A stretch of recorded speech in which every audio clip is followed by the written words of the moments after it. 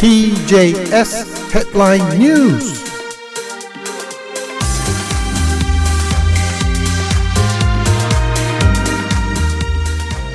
11月21日火曜日、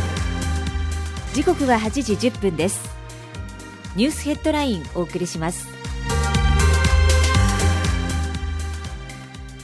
バイデン大統領と中国の習近平国家主席は今月15日、サンフランシスコ近郊で1年ぶりに対面で首脳会談を行い、軍同士の対話を再開させることなどで合意しました。ホワイトハウスのカービー戦略広報調査官は昨日記者会見で、両首脳はまた会うことで合意した、日程については決まっていないと述べ、具体的な時期は決まっていないものの、両首脳が再び会談することで合意していたと明らかにしました。バイデン政権としては、中国国内で習主席に権力が集中する中、トップ同士が意思の疎通を図る機会を増やすことで、両国関係の安定化につなげたい考えです。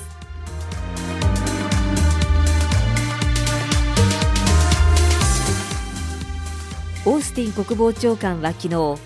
事前の予告なくウクライナの首都キーウを訪問し、ゼレンスキー大統領と会談しました。会談の後、記者会見したオースティン長官は、ウクライナに対し1億ドル、日本円にして148億円相当の追加の弾薬などを供与することを伝えたと明らかにした上で、我々はウクライナが戦場で成功するために必要なものを確保できるよう取り組んでいくと強調しました。一方、ウクライナ大統領府は会談で、ゼレンスキー大統領が前線の状況や今後の目標などを説明し、武器や弾薬が途切れることなく供給されることの重要性を強調したとしています。アメリカ議会では先週、暫定的なつなぎ予算が執行するのを前に、当面の予算を確保する新たなつなぎ予算案が可決され成立しましたが、バイデン政権が求めていたウクライナ支援は共和党の一部が反対し、盛り込まれませんでした。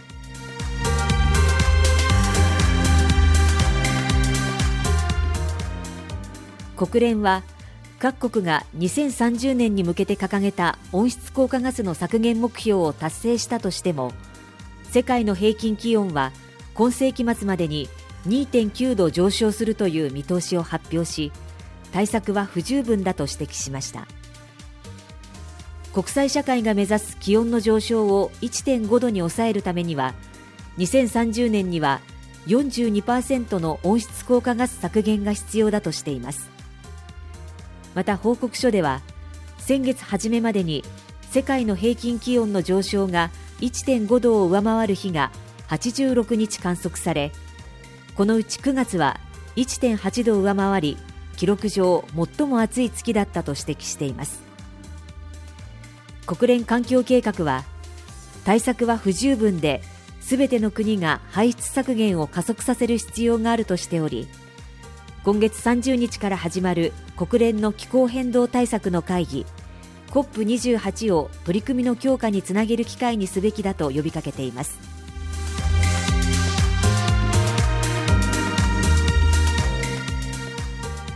生成 AI のチャット GPT を開発したアメリカのベンチャー企業オープン AI の CEO だったサム・アルトマン氏が事実上解任されたことをめぐり、アメリカのメディアは、全体の9割を超える社員がアルトマン氏が復帰しなければ退社するなどとする会社宛ての書簡に署名したと報じました。書簡では、アルトマン氏の会社への復帰とともにすべての取締役の辞任を求めており、認められなければ退社し、マイクロソフトに入社するアルトマン氏の下で働く可能性があるなどとしています。アルトマン氏は2015年にイーロン・マスク氏らとともにオープン AI を設立し、去年11月にサービスを開始したチャット GPT は、質問を入力すると自然な文書で回答を作成できるとして、世界で急速に利用が広まっています。退任の背景には、アルトマン氏が生成 AI のサービスを急速に拡大していたことと、製品の安全性をめぐり社内で紛争があった可能性が伝えられており、会社側の対応に関心が集まっています。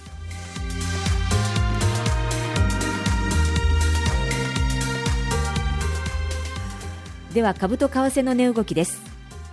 今朝のニューヨーク株式市場、ダウ工業株30種平均は昨日の終値と比べて98ドル25セント安い35,052ドル79セント、ナスダックは昨日の終値と比べて 121.39 ポイント下がって 14,162.22 ポイント、 SP500 は昨日の終値と比べて 18.93 ポイント下がって4528.45 ポイントで推移しています。以上、この時間のニュースをお伝えしました。時刻は8時16分です。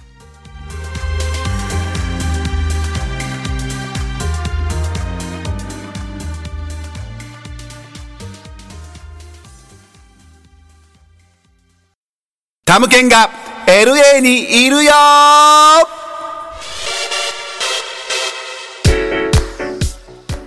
田村健二がお届けするタムケンが LA にいるよは楽しいトークバラエティ番組。あんなことやこんなことやそんなことやんなことやあんなことなんでもかんでも喋っちゃいます。また音楽は僕がセレクトしたあんな音楽やこんな音楽んな音楽いっぱいかけちゃいます。毎週火曜日夜8時は TJS ラジオで聞いてちゃー。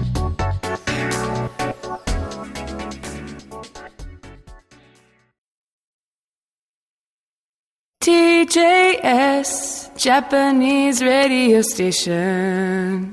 TJS Sports。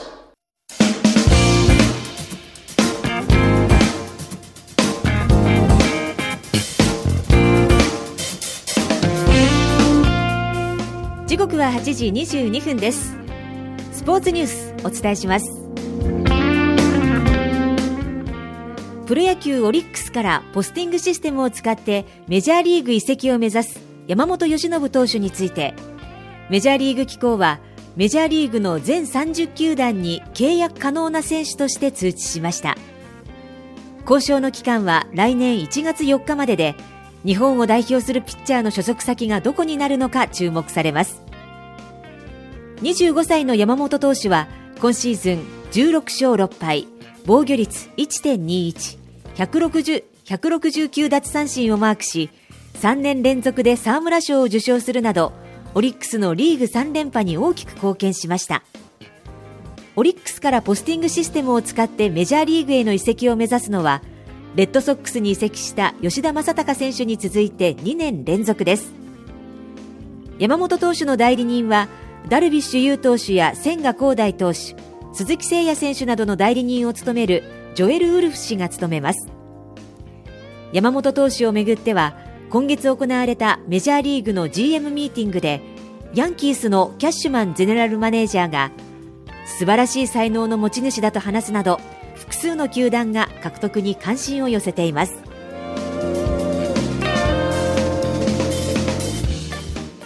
アメリカ野球殿堂は昨日、全米野球記者協会の投票で決まる2024年の殿堂入り候補者を発表し、レンジャーズなどで通算3166安打477本のホームランを記録したエイドリアン・ベルトレ氏、捕手として3度の首位打者に輝いたジョー・マウアー氏、通算247勝の右腕バートロ・コローン氏ら12人が新たに投票対象に加わりました。現役時代に禁止薬物使用問題があった通算696本のホームランをマークしたアレックス・ロドリゲス氏や、日本プロ野球の楽天でもプレーしたアンドリュー・ジョーンズ氏らは引き続き候補となります。投票結果は来年1月23日に発表されます。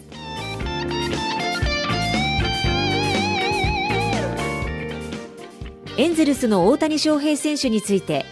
関西大学の宮本勝弘名誉教授は21日、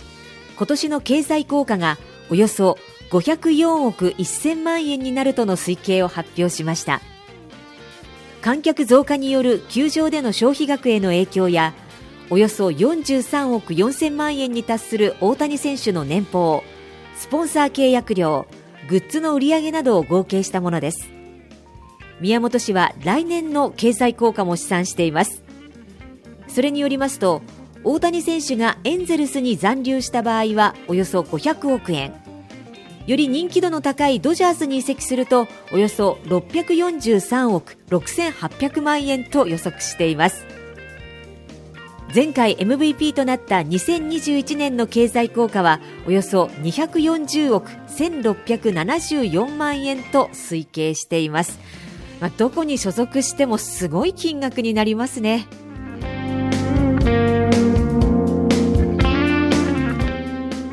代わって日本のスポーツニュースです。アメリカメジャーリーグのマリナーズなどで活躍したイチローさんが率いる草野球チームが21日、レッドソックスなどでプレーした松坂大輔さんをメンバーに加え、東京ドームで高校女子選抜と対戦しました。この試合は女子高校野球選抜強化プログラムの一環として2021年から3年連続で開催されています。イチローさんは9番投手で先発し、116球を投げて完封しました。最速は138キロで9奪三振、打っては4打数2安打でした。本職の投手ではなく4番ショートで出場した松坂さんは4打数1安打、試合は4対0で勝ちました。イチローさんは、とても幸せな時間だった。野球を続ける女子選手たちのモチベーションになれるように僕もまた鍛えたいと笑顔で話し、松坂さんは、今年はイチローさんに怒られることがなかったのでほっとしていると笑いを誘いました。イチローさんから3球で見逃し三振を奪った高校女子選抜の投手は、まさか三振が取れるとは一生の思い出になったと感無量の様子でした。以上、スポーツニュースお伝えしました。時刻は8時27分です。